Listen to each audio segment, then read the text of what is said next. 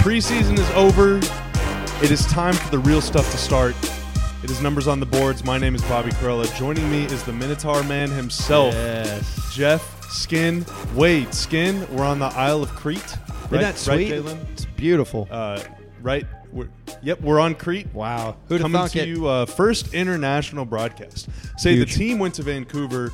I didn't get invited, so I decided let's one-up them and go halfway across the world and hang out on the beach. And this is impressive because I was clearly in Vancouver for that game. You were definitely It was in Vancouver. obvious that I was there. Yes. And then flew immediately to Crete. and then drove immediately Yes. to Crete, Yes. which is also your home. Had to get on a barge, and then the thing got us to the Mediterranean. Man, late nights. So listening to that broadcast, this was the Mavs 102-87 win over the Los Angeles Clippers. Owned. Listening to you and Follow Easy and Harp and Sed Sabalas on there at like midnight, it was like kind of delirium, but also I was like hyped because of the team. So it's this weird combination of like adrenaline and also just utter exhaustion, but it was a magical broadcast. It was, thank you for saying that. Yeah. It was 12-1. And I was like, it's going to be all right. And even when they made their little runs, they never really got it much lower than that. I don't know what it ended up being. Yeah, I mean, they came within like 8, I think, in the third quarter, but otherwise it was pretty one-sided all the way. And then, as Hart pointed out, a lot of times in these preseason games, you know, it's like you're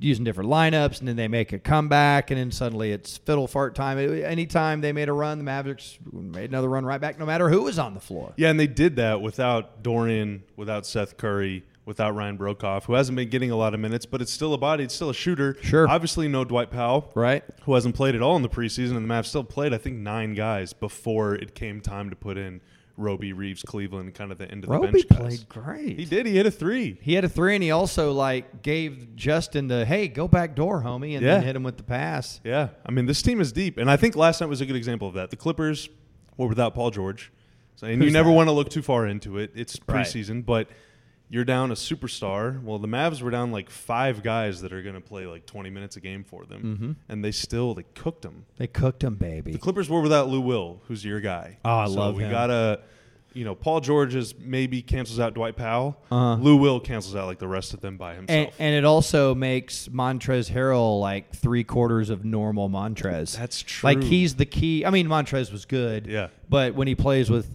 Sweet Lou, it's like his full capacity is unlocked. That move he hit Boban with was disgusting, though. Yeah. He got around him in one step from the free throw line. Stonk. Also, like, Montrez is a big dude, but my God, does Boban make him look tiny. He makes everyone look tiny. There was a moment last night where he was backing down Zubac, who's 7 foot, Yeah, he just 240. turned around. And then he is totally the big brother playing Nerf hoop with the smaller brother. Yeah. And just holding the ball over him and just putting it on the. And the thing is, normally whenever guys are that big and generally 7'4" guys are not as coordinated as, say, your 6'7" like ballerina guys. Truth.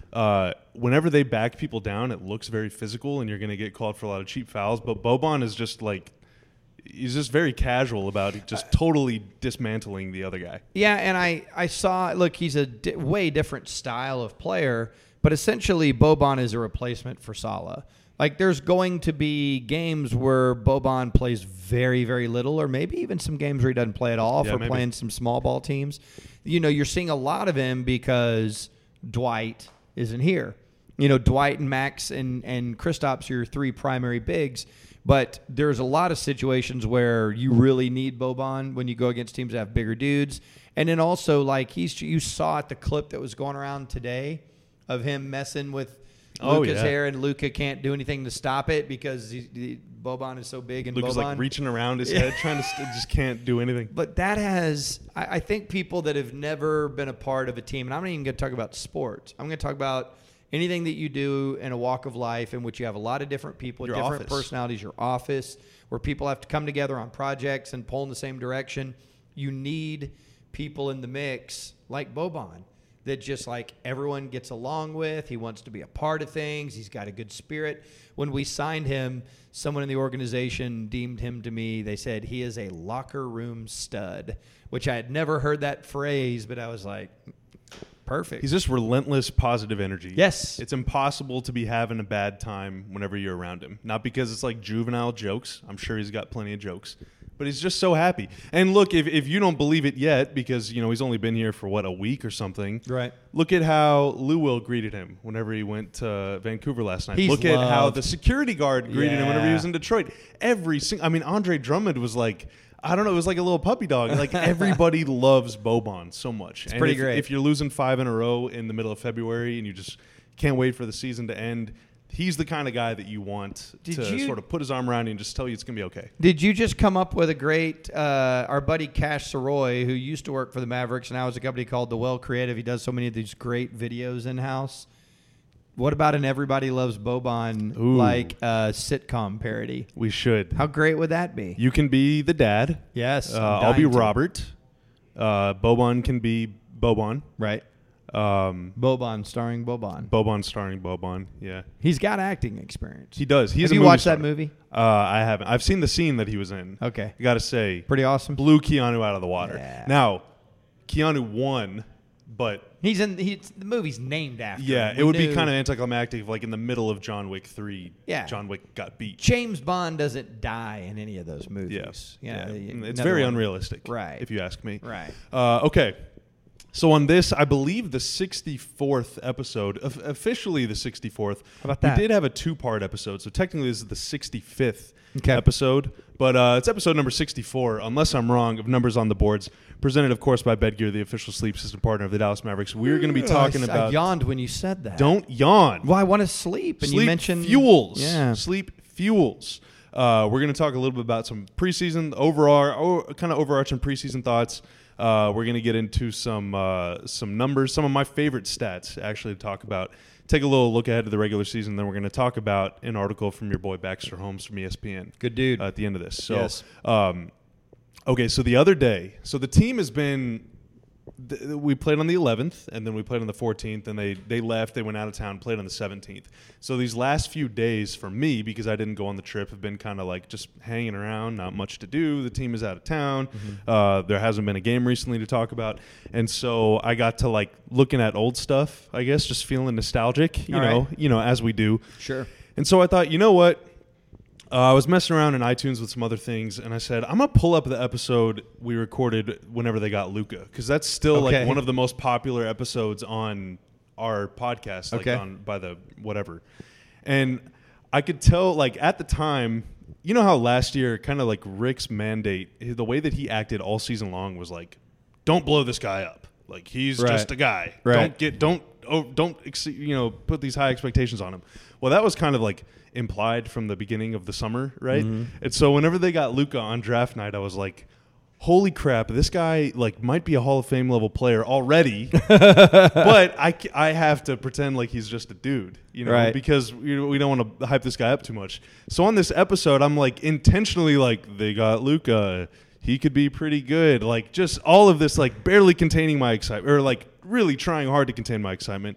And then I went back and listened to the Porzingis one, and I was barely able to contain my excitement when they got KP. We were clearly drunk. Oh, yeah. And now, after watching them basically just tear apart teams for the last 4 games, even when they're not making shots, they're still styling all over everybody, especially these last 2 games. It's I don't got to pretend anymore. They're a perfect... It's okay to say these guys are freaking awesome. Yeah, they're a perfect fit offensively, and you know this because Porzingis isn't even hitting his shots yet. And there's zero doubt when you watch it that he will hit those shots, right? They're amazing shots, high-quality shots that a guy of his skill level, and Hart points out too, look at how he keeps shooting them when he misses. If he wasn't a good shooter, he wouldn't keep shooting them. And so it's very obvious it's on. It's so frickin' on. And I was very concerned going into the year about our rebounding. That has dissipated quite a bit for me. Yeah. We're going to be fine rebounding. Now you got to go compete and all that. Yeah, the first game was against Steven Adams, and then their second game was against Andre Drummond. And surprise, surprise, they didn't do great on the boards in those games. But these last 3 games, their defensive rebounding numbers have been incredible. And they've also pulled it together phenomenally. They're getting better in that regard. But, we'll see on defense. Jury's going to be way out on that. Yeah. But, all you got to do whenever Nelly, I'm paraphrasing, but whenever Nelly was asked about defense, he's always say, well, last time I checked, you got to score more points than them. And that was – so that's going to be their calling card. They're going to be very difficult to stop. Yeah, it is all about getting those guys kind of ready to rock together, like getting that chemistry built. We knew that going into the preseason. First couple games might have looked a little shaky, especially that Milwaukee game. But, of course, Milwaukee won 60 games last season. They're very good. They're on both mission. ends of the floor. But these last 2 games, even as Kawhi is guarding Luka, and then against OKC, who even though they were without Steven Adams, OKC has the type of roster that always gives the Mavs problems. It's a lot of long, rangy, athletic guys that can switch. The Mavs have trouble against those teams historically, but Porzingis has just dominated both of them. Yeah. I mean, he had that sort of that against OKC, that fake cut, like he was going to come off that double pin down, go up for a 3. Well, Nerlens jumped all over that, so Porzingis just hit him with the back door and threw down the alley-oop. I mean, that's amazing. There's like 5 guys that can do that command that much attention, you know. And then last night, he had, 18 points and 13 rebounds, and I think he didn't even take a 3. Yeah. It was all just 2s and free throws. I know he took one in the second half, and I think yeah. he made it, but he didn't. Like, dude, he barely caught the ball outside of the arc last night. And a couple days ago, I can't remember if I saw it on Mavs.com or what website I saw it on, but maybe Brad Townsend tweeted out. I don't remember, but he was talking about, I'm not used to shooting 3 or 4 threes in a row like that, bang, bang, bang. So I'm still getting acclimated to who I am and what I need to do here. And I thought it was real interesting that his first touch was in the mid post, and we saw him like calling for it at the elbow, and just, you know, they're utilizing all these different ways they're going to use him, getting him comfortable, and then the floodgates are going to open. Yeah, and his most spectacular play, now as you're talking about a guy coming back from a very, very serious knee injury, that he says he doesn't think about it anymore. That he says he doesn't think about, but you can hear one thing, but do you believe it? And well, the type of play that makes you believe that he really doesn't worry about it anymore is against the Clippers this last game. I forget who it was, maybe Mo Harkless driving to the rim. Porzingis stuffed him again. Yeah. Kind of scared him into missing a dunk, and then he runs the floor, catches the pass, takes the contact, and finishes. And you're like, okay, there's no fear on the defensive end, right? He's going to challenge these guys coming right at him, and then he's going to run the floor and take the ball going full speed and draw the foul. I mean, he is like – that is the type of thing demonstrating to me that he is really not worried about it. You can tell me all you want, but, like, show me. Right. And those types of plays show me that he's back. What about him running the floor? There's 2 run-the-floor plays I love. One, he got the pass and then swooped to the bucket, and he had a guard on him, got fouled on the base, finished and won, but the way he moved. But I love when he was sprinting down the middle of the floor, and Luka used that to make a cross-court pass to a wide-open Maxi Kleber, because you have a guy sprinting down the middle of the floor that big, it draws attention. It's the fast break version of a rim runner in a pick and roll. Yeah. Right? It's the same concept. Yeah. Somebody's got to tag him, which means, and Luka reads it. Oh, weak side, boom. Well, and how often is he playing center and he's guarding the center? And if Porzingis takes off down the floor, he's usually going to win that foot race. Right. So there was another play where I forget what happened. Like Montrezl Harrell ended up kind of out of the picture. The Mavs were playing 5-on-4. Well, Harrell had to pick up a wing, which means Porzingis was guarded by a forward, and he crashed the offensive boards. And he's going to win that battle every time. Right. And so if he's guarding the biggest guy and it's transitioned the other way, then it's going to be a layup or a putback every single time for him. Right. If they wanted to. If they wanted to. I mean, he's so good. You never know what injuries are. And so here's the other thing, too, and I hope people realize this. This floor is great. And by the way, last couple games, Maxi's been exceptional. Yes. But you've said it many times on this podcast. Dwight Powell is, from an efficiency standpoint, the best pick and roll big in the NBA. And so we have not even seen the full spacing of that yet. I mean, you talk about open looks. I mean, if it's him and Porzingis setting a screen, one of them rolls, one of them pops. And I would want Porzingis to be my pop Absolutely, guy. But what if they overplay him to pop and then he just slips back door? Mm-hmm. I mean, and it's Luka with the ball. You know he can find him anywhere he wants. You know, I mean, that is the type of stuff that just gets you be like. Okay. I want to go back to what you were talking about when we first got Luka and kind of containing the excitement. He exceeded your expectations in his first year, didn't he? I mean, I didn't think that he would go 21-8-6. Right. I thought.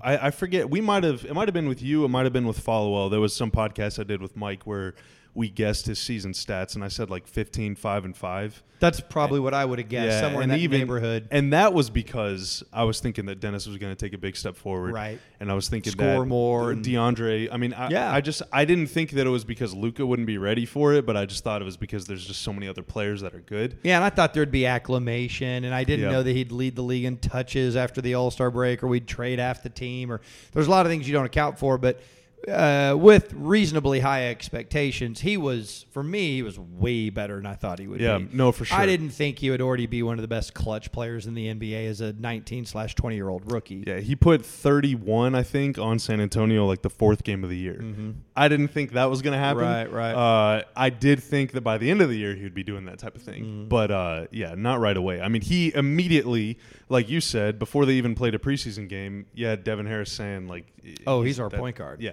And so whenever you got veterans that are talking about that guy already, like in July and in August, then it's like, okay, he's clearly better than even I thought. And I had like the Luka pom-poms out all year. Right. I mean, every time that he played a game with Real Madrid, I'm checking the box score the next day or watching the highlights being like, this guy, please, no one watch him. No one, like, burn the tape, burn the footage, you know? It is extraordinary that they landed at 5 and still got him. Yep. It's extraordinary. And God bless the explosion of Trae Young. Yeah, absolutely. That helped them significantly. Absolutely. And, I mean, I'm very happy that Trae is off to a really good start, too, because I'm already tired of the Luka versus Trae thing. I'm already tired of Knicks fans talking about Porzingis, but I'm happy that Trae is good because I don't want this to just be a dunk fest on the Hawks. I think, the Hawks are fun. Yeah. I actually like the Hawks because, I'm a Maverick guy. I love the Mavericks, but I love NBA basketball. I always have. Yeah. I've always had other teams I have a high affinity for and enjoy watching play on a regular basis. That's not okay. Dude, the Hawks are fun to watch. They are. I love John Collins. Yeah, that guy's he's a blast. real nice. He's like kind of... I mean, I don't want to overhype him, but there's some Amari Stoudemire going on there, you know. But I want the Knicks to be good. And I want Dennis to be good. And I was watching them play the other night against Atlanta. It was on ESPN, I think. And Portis and Julius Randle are like, I think the Knicks made some weird decisions, but those guys play with an edge and they play hard and they're nail chewers. Knicks could be okay, baby, and I want them to be good because I want Dennis to shine. Yeah, I mean, they could be the type of team where if you go into the Garden and you're not ready to go, they could just punch you in the mouth. Or if you're Marcus Morris, they could hit you in the head with the ball. Right. Because you're playing defense on him. My animosity is for the Rockets and the Lakers and stuff like that. I'm not going to have animosity for the Hawks or the Knicks because of what did or didn't happen in a draft day scenario. I don't care about that. Yeah, absolutely. And I hope Cam Reddish has a very good career too because he was kind of the last piece of that trade. But going back to the lottery, whenever they fell, because they had the third best odds going into that thanks to Alec Peters, they get extremely unlucky on draft night, falling almost as far. Video we made, did we ruin their luck? Well, it ended up still working out for us. Good point. So we deserve the credit and the blame. Yep. But whenever they fell from 3 to 5, man, I was in a pretty bad place because I was thinking it was going to be Luka. Ayton to Phoenix made too much sense. Right. I didn't know what would happen with number 2. I think the Kings moved up to second. I don't think they had the second best odds, and so that really threw kind of a wrench in it. I don't remember. Because I want to say Memphis did or somebody else was in there. I don't know. Either way. God, I loved Bagley so much, too. Yeah. I love the top of that draft. And he had a great year, too. Yeah. I mean, if you read, I don't know if you read Zach Lowe's, that you're like the busiest guy on earth, so you probably haven't. I have not read Zach in a while. Yeah, he wrote like 35 bold predictions or whatever. Had one for every team, and his one for the Kings was that Bagley was going to lead them in scoring, and I was like, yeah. Okay. I can see his back half of last year was rock solid. Yeah, he was awesome. Now, it doesn't mean you have to outpace Fox and Buddy. They got a good team, man. And Barnes. Well, hell, they may trade Buddy. Yeah, I don't know. So moving on, Skin. Yep. The Mavs got Doncic, and we're hyped. Okay. We saw some different lineups this preseason. Heading into things, I think you were the first one on earth to say this. Even before the Mavs did, Doncic, Porzingis, Wright, Jackson, Maxey would be a good starting lineup. Well, we got that one. That was the first lineup that they used whenever Doncic and Porzingis both played. So I'm throwing out the one in OKC because those guys were inactive. Right. Then we also saw Doncic, Porzingis, DeLon Wright, Courtney Lee, and Maxey. We saw Doncic, Porzingis, DeLon Wright, Jalen Brunson, and Maxey. That's what we saw last night. And then we also saw Doncic, Porzingis, Wright, Finney Smith, and Tim Hardaway Jr. That was the lineup they used against the Bucks. And so my question is not which of these do you like the best? This is a leading question because I have an answer for it as well. But the question is, what do you take from the fact that they used 5 different starting lineups in 5 preseason games? I don't take anything from it from a starting standpoint. Like, hey, we're trying to see who's going to start and who's not going to start. The one thing that might be a caveat there is that Jalen was so good in the preseason that maybe they said, all right, let's get a look-see. But Justin was really good last night. Yeah. And Justin's been really good at times. I know that they want defensive versatility and length and shooting. And, you know, Jalen to me is an ideal, for this team, is an ideal backup point guard. I'm not saying that's what Rick and those guys are thinking, but that's kind of where my brain is.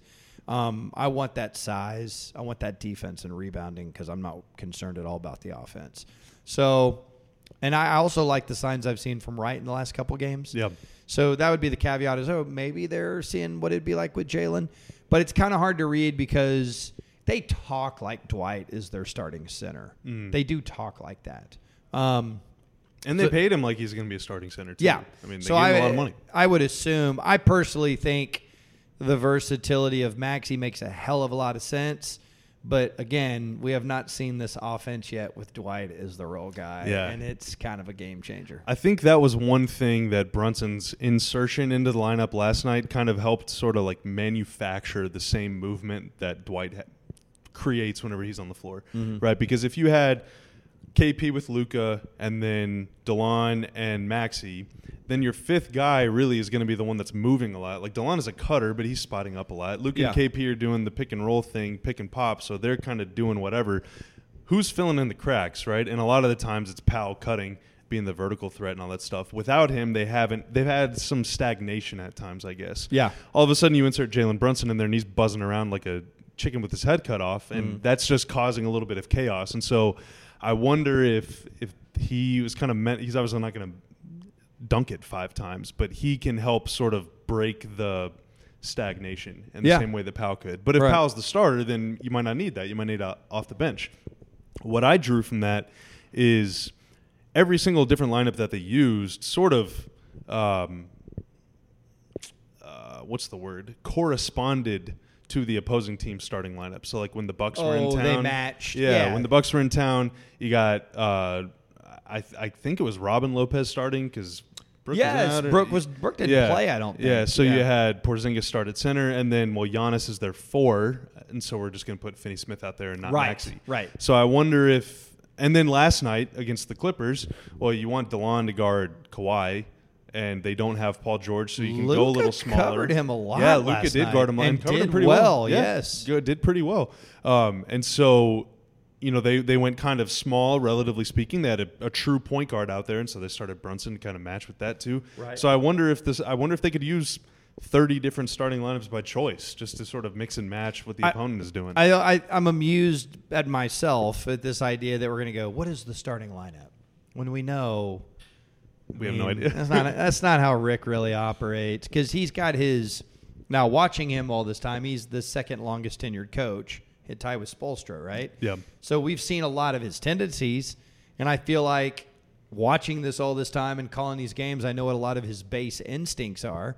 But Rick is a guy that's also not stubborn from the standpoint of if someone comes to him and says, we need to start J.J. Barea in the finals, he's open to it. Like he empowers people on his staff to do their job, and he's receptive to ideas, and he processes it and all those sorts of things. So I am amused at this starting lineup is going to be this, when we know damn well he might go, against this team, I think we should do this. Yeah, and as long as everyone buys into it, then you could have success. I feel like there is – I wouldn't come on a Maverick podcast and go, I don't think this guy's buying in. I wouldn't do that. But I'll say this.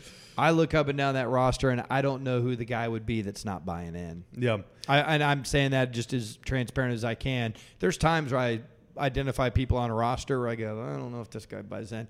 I don't know who that would possibly be. We could shine a spotlight on one guy like the second highest paid player on the team, Tim Hardaway Jr., who came here last year. It was immediately a starter. Right. It was kind of this weird headline thing on Media Day where he's saying he wants to be Michael Finley, and Rick is saying, well, he might not even start. And Tim is killing it off He's the bench. the He's been like epitome their of best buying bench in. player. Yeah, and he's buying in, and he knows where his shots are coming from, and he's embracing it. That we talked about this a couple weeks ago, and quite frankly, it's kind of been better than I had hoped, at least from a preseason standpoint. Absolutely. I mean, the percentages are there, but I'm looking at the way he's playing. I mean, he's running the floor. He's moving the ball. He's playing with energy. He's not like forcing really anything. He takes heat check shots, but so does Luka. Everyone takes heat check shots. I've seen Boban take a heat check shot. Yeah. So he ended up shooting, I forget how many attempts he actually took, but he shot 43% on threes, and he took 2 from half court last night. So 43% for the preseason. If you take away 2 heaves, he's closer to like 45, 46 at least. And he got some wide open looks. Yeah. Now, he also did the pull up on the break and do it, but he's always done that. Yeah, That's absolutely. And when did he have the best year of his career? Whenever he was playing in Atlanta, which is a system with really good players around him. I mean, all these things. Like, I really can't stress this enough. Don't put too much stock in people's numbers when they play for the Knicks. Right. And that's no disrespect, but it is what it is. No disrespect, but it's honest. No disrespect, but it is true. Okay, time to look at some of my favorite stats. If you've been a listener of this podcast, which I assume you have been, otherwise you're here, right? Yeah, you're not listening right now. I'm pretty sure, Skin, we talked about these numbers on the first ever episode of this great program. Is that right? Numbers on the Boards. Yes, that was whenever we interviewed Dennis Smith Jr. Okay. That was episode number 1. What a great launch. Way back only 2 years ago. Yeah. I don't know if you can even remember back that far. No, I forgot it all. We talked about pace 21. Yes. Pace 21 is, do you get the ball across half court with 21 seconds or more left on the shot clock, or 20 seconds or less? Mm-hmm. Generally, the faster you get it across midcourt, the better you score, because the defense is off balance or you're in transition, whatever the fact is. Transition's good. Yeah, transition is good, and they've been running very well. Mm-hmm. Check out my Twitter timeline if you have Twitter. If you don't have Twitter, then don't get it. Get Twitter. Don't get Twitter. Okay, pace 21. Generally, again, the concept, the faster you play, the more you score. So this preseason, I want to say that this is for the first time ever over such a big sample. This is a 5-game sample. Again, very small sample size, but the fact remains they actually had more possessions getting the ball across midcourt in 3 seconds or less than they did getting it across in 4 seconds or more. In the 5 preseason games? In the 5 preseason games. That's a shocker, dude. They got it across. Wow. That's very fast. Yeah. And why does that matter? Well, if you get it across in 3 seconds or less, they scored 1.14 points per possession, which is very, very good. That's like top 5 in the NBA level good. Whenever it took them 4 seconds or longer, they scored 0.912. So that's a quarter of a point, basically, or a point, 0.23 points that you're losing for every second extra that it takes to cross half court, basically. I mean, people go, "Oh my God, what?" And then just sit down and do the math and multiply it times 100. Yeah, which is about 100 possessions a game, and then you can see the difference. You go, "Oh crap, that's the difference in getting rolled." Yeah, I mean, well, so I have the numbers. So they got it across in 3 seconds or less 265 times. They scored 302 points. Okay. They got it across in 4 seconds or more 262 times, and they only scored 239 points. Significant. And now there's 100 or 110 possessions in a game, and so that's a 63-point difference. We'll divide that by about 2. That's a 30-point difference that you're costing yourself. Yep. So you get it across quickly, and you get it in the paint. You attack the basket. You kick it out to your 3-point shooters. That's how you score. That's how you score. That is how you score. That's how they want to play. Yeah, and so now I think that was kind of one. I don't want to speak for the team or for Rick or anything. And now for the Mavericks, here's Bob. Yeah, but on behalf of the entire organization, last year after a made basket, there was a tendency for everyone to sort of, guy gets the ball, goes out of bounds, maybe picks it up off the ground. Who am I throwing it to? I got Luke over here. I got Dennis over here. All right, Dennis. And then Dennis catches it, turns, takes a couple dribbles, maybe tosses it over to Luka, walks it up the floor. There's like 15 seconds left on the shot clock by the time you're even in a position to set up a play. That leads to contested step backs. With Absolutely, 2 seconds on yeah. the I mean, clock. if you're wasting 8-10 seconds, and that's before you even get lined up to run a play. And last year they ran a lot of motion stuff, which takes 10 seconds to run. So you're getting shot after shot after shot with like 5 seconds left on the shot clock. That's not good. No. That is not good at all. What they're doing this year, and this is obviously preseason, so everyone feels great. Everyone's happy. It doesn't matter if we win or lose. But what they're doing is if the opponent scores, they're getting it, catching the ball before it hits the ground, stepping out of bounds, tossing it to Luka, and they're off. Go. Every single time. Push, and push, by push. the time the Fox Sports Southwest cameras cut away from the guy who just scored, they're already like moving it. They're already cutaway getting- shots. It's really going to be hard for the director you to almost go to gotta the go- good cutaway shot. Yeah, you got to go picture in picture, man. Come Clay on, Armstrong. Clay. It's on. Yeah, Pressure's on you, Clay. yeah, he is going to be up against it, man. But Yeah. I mean, that's what they're doing. They're playing fast. I mean, they're still about average in pace for the preseason, but average in preseason is 116 possessions per game, whereas last year they were like at 102, 103. Right. So I mean, they're playing very, very, very fast. This It's is leading what to I a lot of want. easy looks. It's fun. It's Yeah. fun to watch. Absolutely, man. Absolutely. And As watch long as two- it's not what Rick calls windshield wiper basketball. yeah, where it's You just don't want careless the fourth quarter of a preseason rec game. center crap. You don't Yeah. want that, but I Yeah. don't think they're going to do that. I think they know what they're doing. Last night they turned it over 31 times, which is And still scored 1 million points. yeah, that's true. 1 million. It was a blowout. Yeah. It was a blowout. So watch that as you're watching games starting Wednesday night, season opener against the Washington Wizards. I can't wait. At home. That is We have a 1 hour pregame show that night. on Fox Ooh, Sports that's going to be on the Plaza, too. So Yep. if you're going to the game, get there early. We're having a party on the Plaza. There's going to be like games and stuff set up, and then your pregame, 6:30? 6:30. And you can get on camera. It's like the college game day thing. Yeah, where you can dude. sort of- Make signs. Seriously. Make Yeah. signs and show up. Even if you don't have tickets, come down and hang out on the Plaza. And then there's like some really great spots. Like Hero's a great spot to watch a game. Or there's several great spots if you don't have tickets. I mean, I'm sure it's a sellout. Have you heard? Yes. It's gotta Yes. be, The home right? opener is usually like, you definitely want to get there early, basically. if Get you're there going to- early. Make signs. Beyond the AT&T. Is it still the AT&T Plaza? I'm sorry I don't about know. sponsors. Probably. If I've ruined a sponsor. Yeah. South Plaza. And then, make your signs and be on it. We're special guests like Harp is going to come out to the set. Jason Terry will be there. Ooh, the Jet. So it's going to be really, It's going to be really awesome, fun. man. Yeah. I mean, you can really feel the excitement, man. 9,000 people, 8,800, whatever it is, come out to the open practice. Yep. Preseason games were, I mean, the fans who did turn up for those, pretty lit there. Yeah. And they were even getting oohs and ahs in Vancouver, too. I mean, Yes, I aside think- from I think- Boban, everyone gawks at Boban, but I'm talking like Luka and KP. They're like, And that was a pro. I mean, Luka's international, but that's a pro Clipper crowd because not only is it West Coast, it's Kawhi, Yeah. who is the greatest one-year Canadian of all time. maybe even long tenured, too. I mean, Yeah. who's some long tenured Canadians that would have him beat? Nash. That's true. Nash invented basketball in Canada, Yeah, that's true. or That's maybe true. not. but- And Vince Carter. Yep. And Vince Carter, too. Did you see Vince Carter go off the other night? No, I He hit- didn't. I think saw he hit some 4 tweets threes about in it. the first half, and Yeah. then hit like a shot to go up 2 with like 45. I mean, it was awesome. And he said he wants to play all 82 games, too. Go get it. All 82. Dirk almost pulled it off. Another reason to not be mad at Trae Young and hate on the Hawks. Vince is there. Absolutely, man. Come on, Vince what are is we helping doing? them along. And Cam Reddish and DeAndre Hunter. They got a lot of players. They got a fun Red team. Velvet, Kevin Herter. Red Velvet. Red Velvet. Get well soon to him, by the way. I think he's been out with an injury for a little bit. Okay, real quick, look ahead to the regular season. We already talked about the Wizards. That is October 23rd at home, 7:30 p.m. Fox Sports Southwest, ESPN Radio, blah, blah, blah, blah, blah. The Wizards kind of ailing right now. So John Wall's been out. Obviously, Bradley Beal just signed that extension. That's good for him and good for them, too. But they got some other problems, man. Jan Mahimi, C.J. Yes. Miles, Troy Brown, Isaiah Thomas all have not played. I don't know Right. what their availability is on opening night, but that's going to be a tough one for them.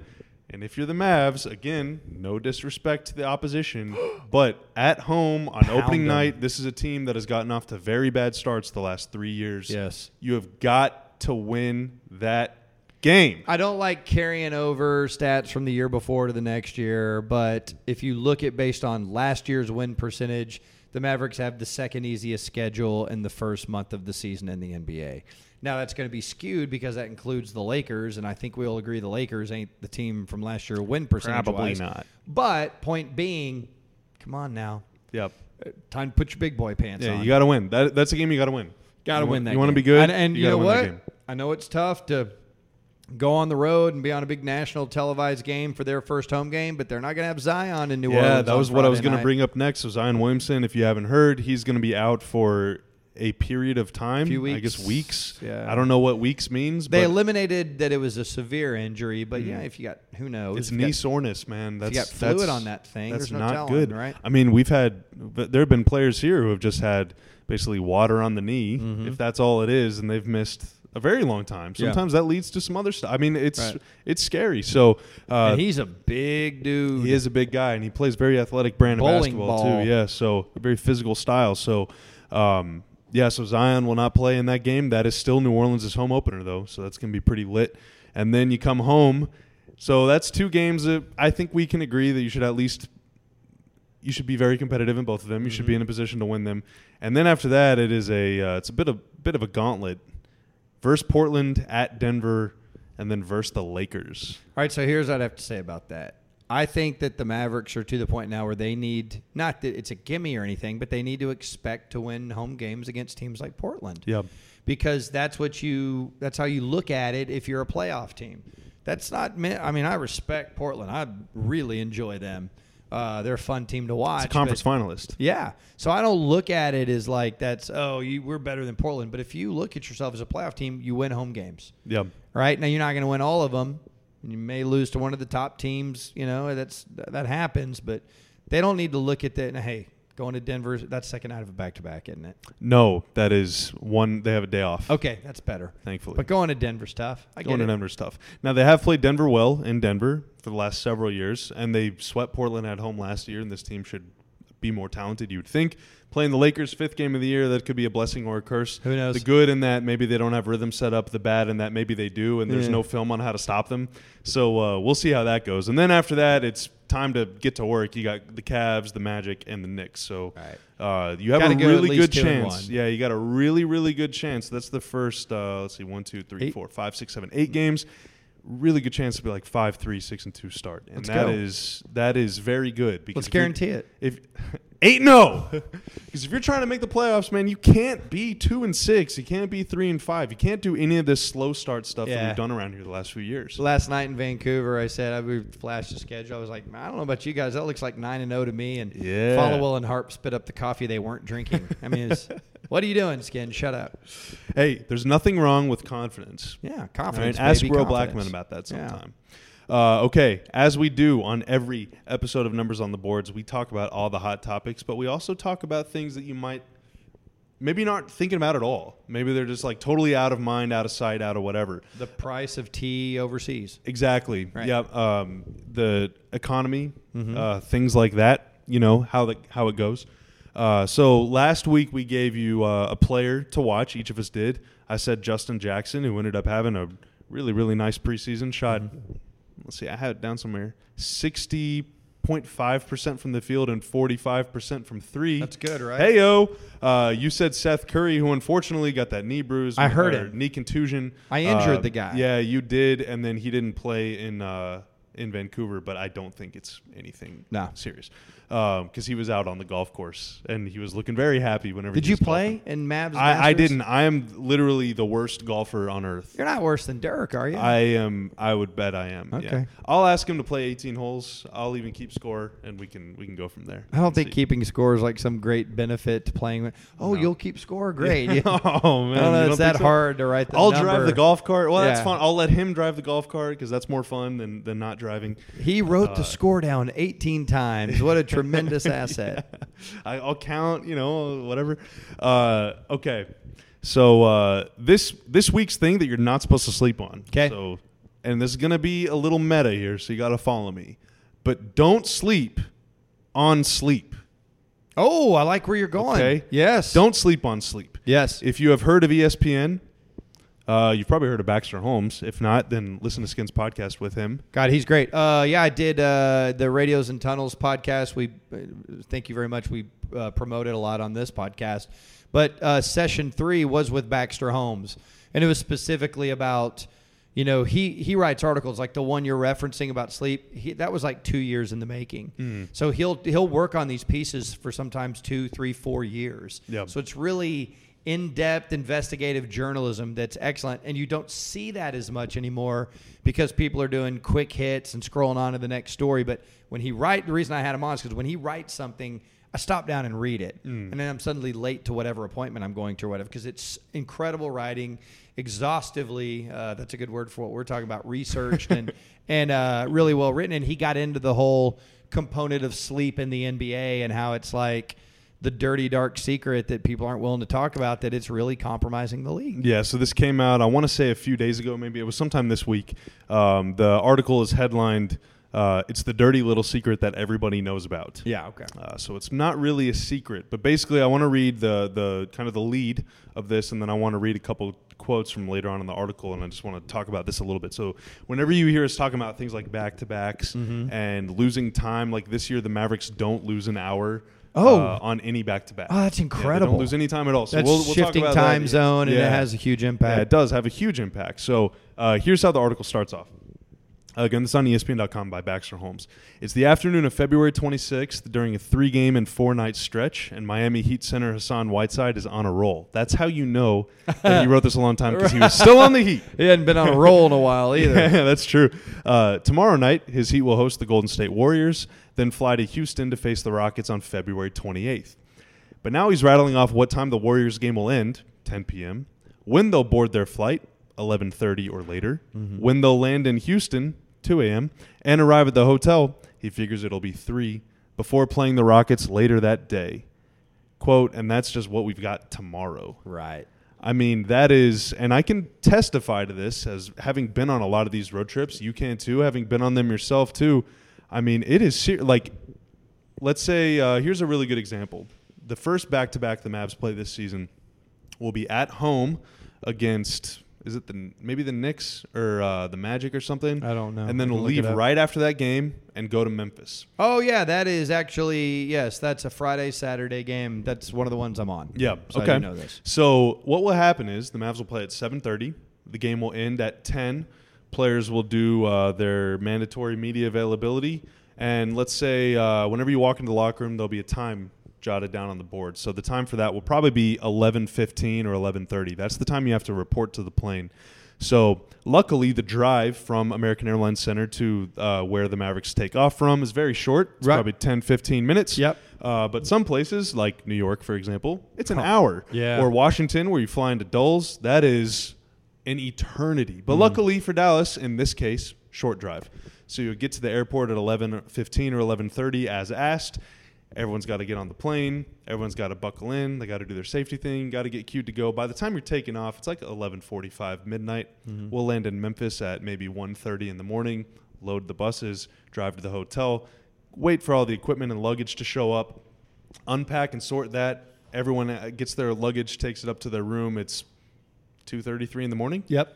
And then you sleep in a place that you've never been. Right. In a hotel that the temperature is not set at what you want it to be. The bed is not as big or as Comfortable familiar to you as, because different people sleep in it every single night. Right. And then all of a sudden, maybe you forgot to close the curtains, so you wake up at 7 a.m. because the sun is peeking through, so you got to go close them. And then all of a sudden, next thing you know, it's 10 a.m. and you got to go to your team meeting, and you have a game in 5 hours. In which you have to compete incredibly hard against the world's best athletes.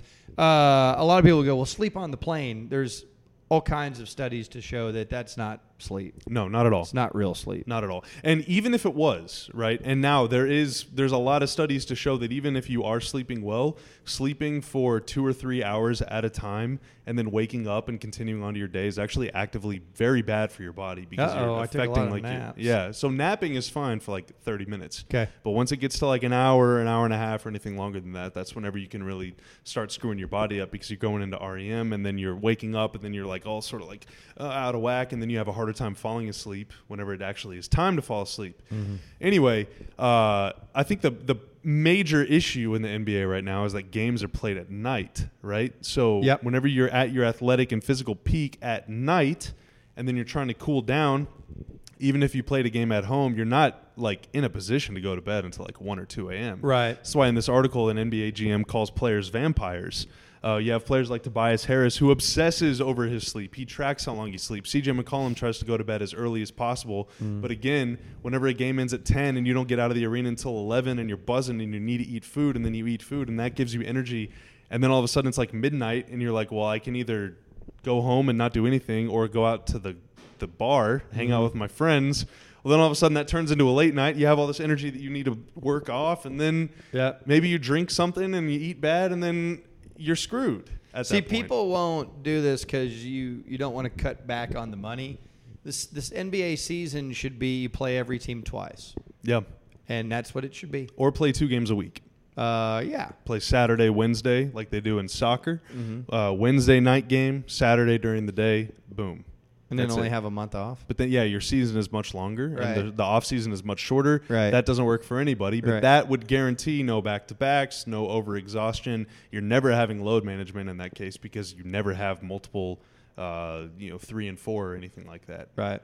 But I mean, I realize, hey, I want to protect the money interest of all this stuff. I mean, I don't want them to fire me because I got to cut back. you'd be the first to go. I'd be the first to go. In fact, I'm probably gone anyways. Yeah, that's true.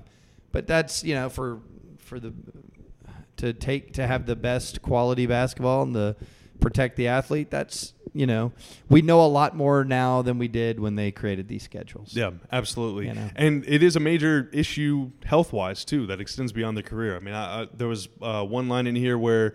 This is from research done. I just copied and pasted the quote. I forget who said it, but they say, quote, chronic sleep loss has been associated with higher risk for cancer, diabetes, obesity, heart disease, heart attacks, Alzheimer's, dementia, depression, stroke, psychosis, and suicide.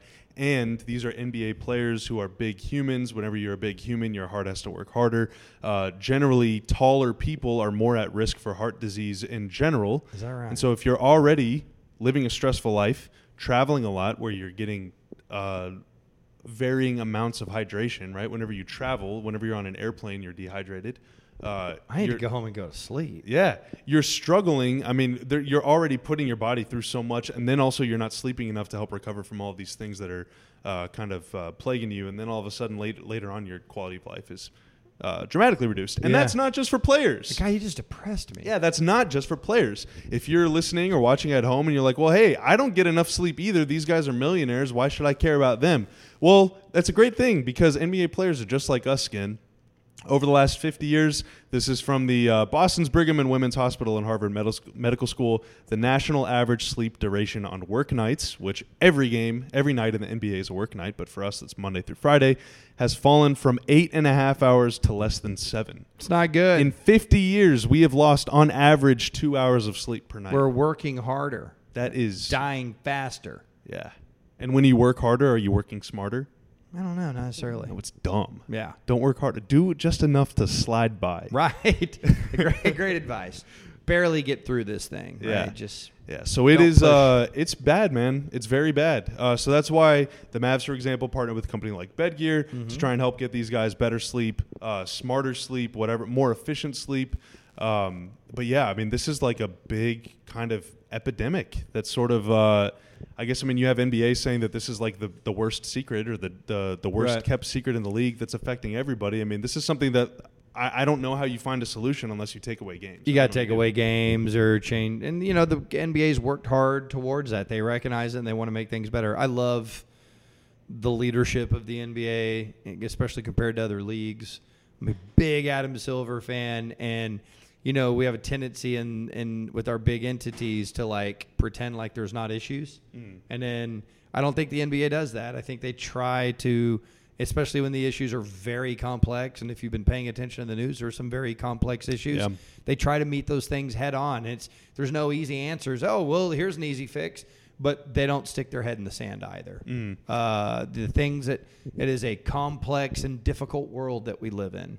And I appreciate in most instances the way that the NBA approaches these things. I mean, think of how they've taken on things like mental health, mental wellness, right? Players like Kevin Love speaking up, kind of changing the way that we view these things. And now NBA teams are taking steps that the Mavericks, for example, have had DK, Don Kalkstein on the staff for many years, but I'm sure that hasn't been the case for other teams. You don't flip the switches on these things and they're fixed because there's money involved. And if you've been asleep and missed all of this, money runs everything. All right? It does. So with respect to that and our system that we have in this country and try to solve these problems within that construct, it's not easy. But I feel like that they're a little more progressive in trying to deal with issues that people normally ignore head on. I respect that. So in other words, more matinee games, Yep. Fewer games, and vote skin. Oh, man. 2020. Yes. The president of Crete. Yeah. Are we still in Crete? I'm on the Minotaur Can't tell if we're... platform. Yep. Vote Minotaur. Okay. Skin. Yep. I think we've reached the end of the road. 'Kay. But this is going into the weekend. The weekend leads us to Monday, which leads to Tuesday, which leads to Wednesday. Before you know it, basketball will be here. Yep. And so Yep. I want some parting wisdom or a parting shot from Mavs fans. What are the things that you're going to be thinking about between now and opening night on October 23rd at our beautiful arena right across the highway? I'm going to be... Or right across the ocean because we're in Greece. Yeah, because we're in Greece. So I'm going to assume that Dwight does not play on opening night. Oh, okay. I'm going to... Now, that's not the case, but I'm going to assume that. And so I'm going to spend a lot of time... That means Maxi's going to start. I'm going to spend a lot of time wondering who that fifth starter is. I think DeLon's in. I think He Luke has to is be, in. right? I think KP. I think he's in. Who's that fifth starter? And so I'm going to spend a lot of time thinking about that and being excited about that. And I think that the bench unit's going to be fun. And I think we're going to get up and down. It's going to be a track meet. So I feel really good about the first week of Maverick basketball. But I'm going to be really focused on what is Rick thinking about the optimal starting lineup. That's going to consume me the most. How about And you? then all of your thinking is going to turn out to be wrong no matter what it is because the next night they're going to do something totally different. Right. But I'm hoping Dwight's here to start. I would love that too. And If now he I hasn't will say, played, he hadn't played in a single preseason game. Do you think they automatically I start? don't know. I mean, unless it was like precautionary or something. But as you guys said on the broadcast last night, I think it was you who raised this point. He's so good off the bench. He's always been I mean, he incredible comes in off and the he just bench. destroys the opposing team. I Yeah. mean, always. And now one more thing on that. Even if he does start or even if he doesn't, like notice how Rick has been cycling in the big guys over. Like none of those guys plays longer than like 5 minutes at a time. Right. Whether it's KP or Maxey or Boban or anything. I mean, Right. I wonder if all three of those guys might just average 28 minutes a game or something, where they're just constantly That'd be go cool. in for 5, Yeah. play to exhaustion, come sit down for 3, and then go back in and do it. Yeah, all over yeah, again. yeah. I mean, that could be awesome. I But can't wait to see how they work out this rotation. Yeah. Because I'm going, man, Brunson's got to play. Well, where are those minutes? We want Bray out there, right? What about Seth? He's a great Well, and shooter. We DeLon, need too. spacing. DeLon. This is a good problem to have, but it is a lot of electricity firing off the brain trying to figure all this out. That's going to be what I'm thinking about too. The rotation. To your question, Luka and Seth Curry, I don't believe played a single minute together or played like 8 possessions together in Is that preseason. right? As we talked about that, I don't think that's going to stay the same. No. So eventually, those guys will play together. When will that be? How will that be? Will that be in the starting lineup? Will it be in the fourth quarter? I have no idea. Who closes the game whenever the Mavericks play their first close game, whether that's October 23rd or the 25th or the 27th, whenever it's the last 5 minutes of a game and the score's within 5 points, who's on the floor? I'll steal from Hart. Well, who's playing great that night? You kind of are in a position to ride the hot hand, right? Yeah, yeah, yeah. And it's You always got Luka and multiple KP. options at each role. Yeah. You know, I Yeah. guess that's the best way I can Yeah, articulate so that. maybe it is just, man, whoever's playing great, and that's where if you have buy-in, you can afford to do that. But yeah, we'll see. All of these questions and more are going to be answered soon, though. We don't have to wait much longer because basketball is back. Yep. We are just a matter of days away from Yep. the regular season beginning. 2019-20 season is almost underway, and we will be here with you the entire way. Yes. Once a week, every week. When? I don't know. But We'll figure it out. At times, we'll be with you every single week on Numbers on the Boards, presented by Bedgear, the official sleep system partner of the Dallas Mavericks. Skin, Bob, I love you. I love you. It was a great preseason. The best one we've ever done. We did it. You and I did it. It's us. Yeah, for Skin, I'm Bobby. We'll be back with y'all next week.